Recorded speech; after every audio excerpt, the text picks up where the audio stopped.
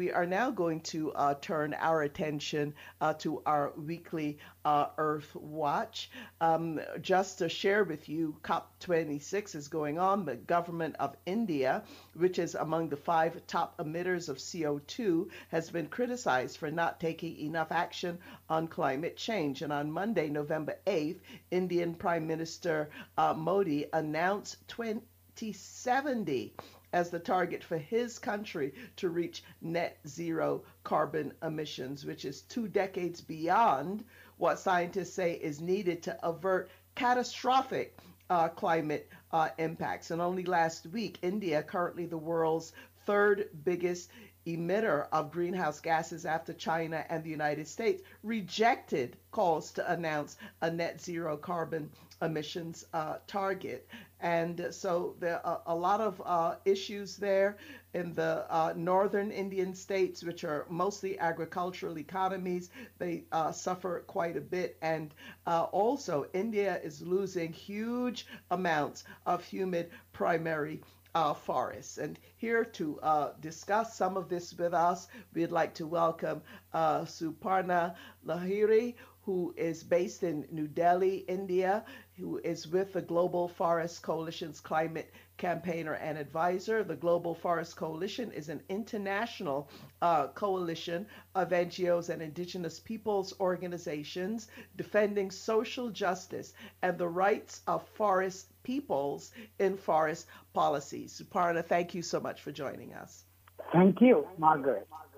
Okay, so Suparna, I know you got to listen to a little bit of VJ's presentation of what they are trying to do in terms of soil regeneration, and the work that you're doing, also an integral part of this, because protecting the trees such an important part of that work. So tell us your concerns now as COP26 is meeting and what is happening with the forests in India.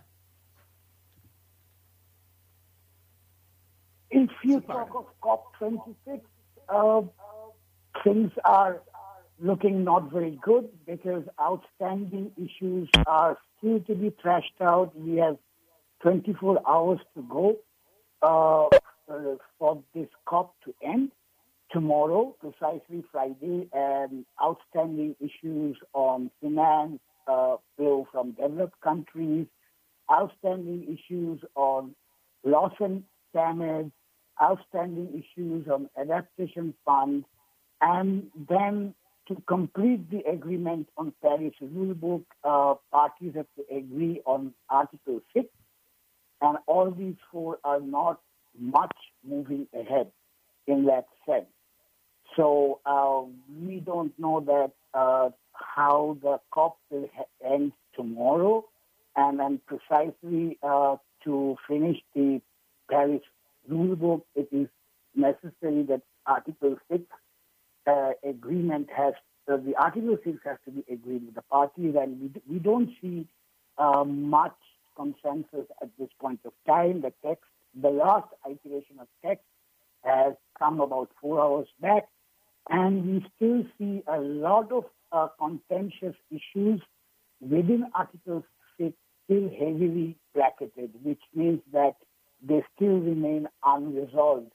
We have one night and few hours tomorrow to resolve. And though we hear there is tremendous pressure from the COP26 presidency to resolve these issues, but I'm not sure how these widely divergent views can be resolved in 24 hours. Finance also under Article 9 is not progressing much, though UK has said that they will be kind of committing to the old commitment of $100 billion per year from 2023. We actually need more than that at this point to keep our commitments as per the 2030 milestone of reducing our emission by 45% over 2010.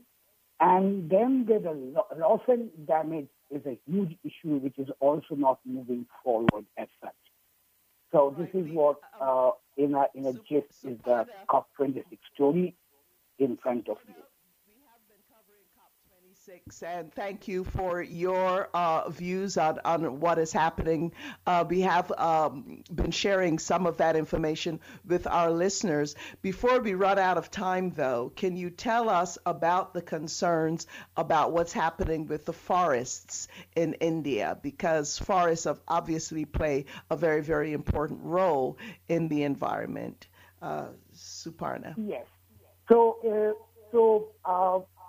going through the nationally determined commitment, which is a report that Indian government and all other parties to the Paris Agreement has to file, and the last NDC India filed before the Paris Agreement in 2015.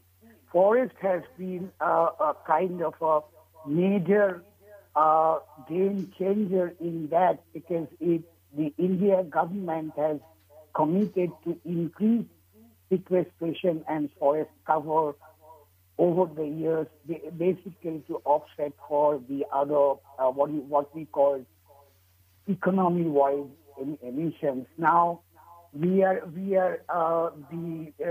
government agencies are updating the forest cover, tree cover, almost every 2 years.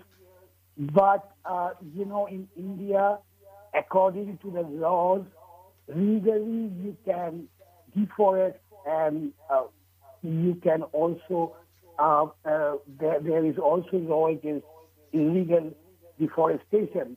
So we are concerned that, as India is claiming that it is increasing forest cover, but the forest, the health of the forest actually is not at all good at this point of time. There is increased degradation within the forest, and the forest diversion, which is a legal term that we use in India, which means deforestation, continues, because in India, legally you can divert forest for development projects. And for development projects, if it is being cleared by the Environment and Climate Change and Forest Ministries committees, a project for a project to take off, the amount of forest that they need to divert, which means again deforestation, can be cleared. And so these clearances are coming. It's not that the clearances have stopped. So what India's position is that for India's economic development and growth, they need forest diversion up to a limit. But that limit is sometimes, on average now at this point of time, is anywhere between 15,000 to 25,000 hectares per year. So Wow. deforestation has not stopped. Deforestation is there. And in the midst of it, Indian government is claiming that the forest cover is increasing.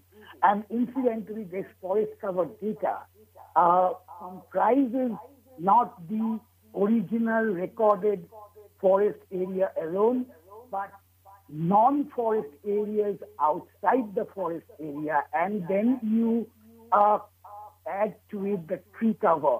So apparently it seems that the forest cover is increasing, but we are concerned about what is happening inside the recorded forest area, and that concern still remains. So carbon sequestration or increasing forest cover, unfortunately to us, it still remains a concern, and it's failing, I would say. Right, and clearly the impact that this has on people who live in the forest. I mean, just as in the Amazon and parts of the continent of Africa, there are people who live in the forest, and they have their rights. They've been living there. They've been taking care of the forest also. And I imagine that this deforestation that you're referring to has had a tremendous and negative impact on that. We just have about a minute, Suparna, if you could comment on the impact of the rights of forest people. Huge impact. We have a very progressive and historic legislation conferring and recognizing the rights of the forest dwellers in India since 2006. But on one side, there is a very slow and almost no implementation in many areas of recording of rights of the forest dwellers. At the same time, the rights of the forest dwellers to say yes or no to the clearance for the diversion for a development project is what is of main concern. Because we have village councils which are constitutional bodies now, and they are empowered by the legislation that for every development project to get forest clearance, there should be a letter of consent from the village council. And most of the time we find that these village councils are not at all consulted, let alone having the letter of consent from them. And if the village councils do rise up and say no, very rarely their voices are heard. And so many of these village councils and communities have gone to the court to stop these kind of practices. And as you were saying, it has to be a huge impact on the communities, because the forest that they live in is their existence. Their spiritual, cultural relations is there with the forest. They have a symbiotic relationship. Their livelihood depends on the forest. So it's the same story of not having the free prior informed consent of the forest communities when you do something with the forest, let alone diverting forest for non-forest activities.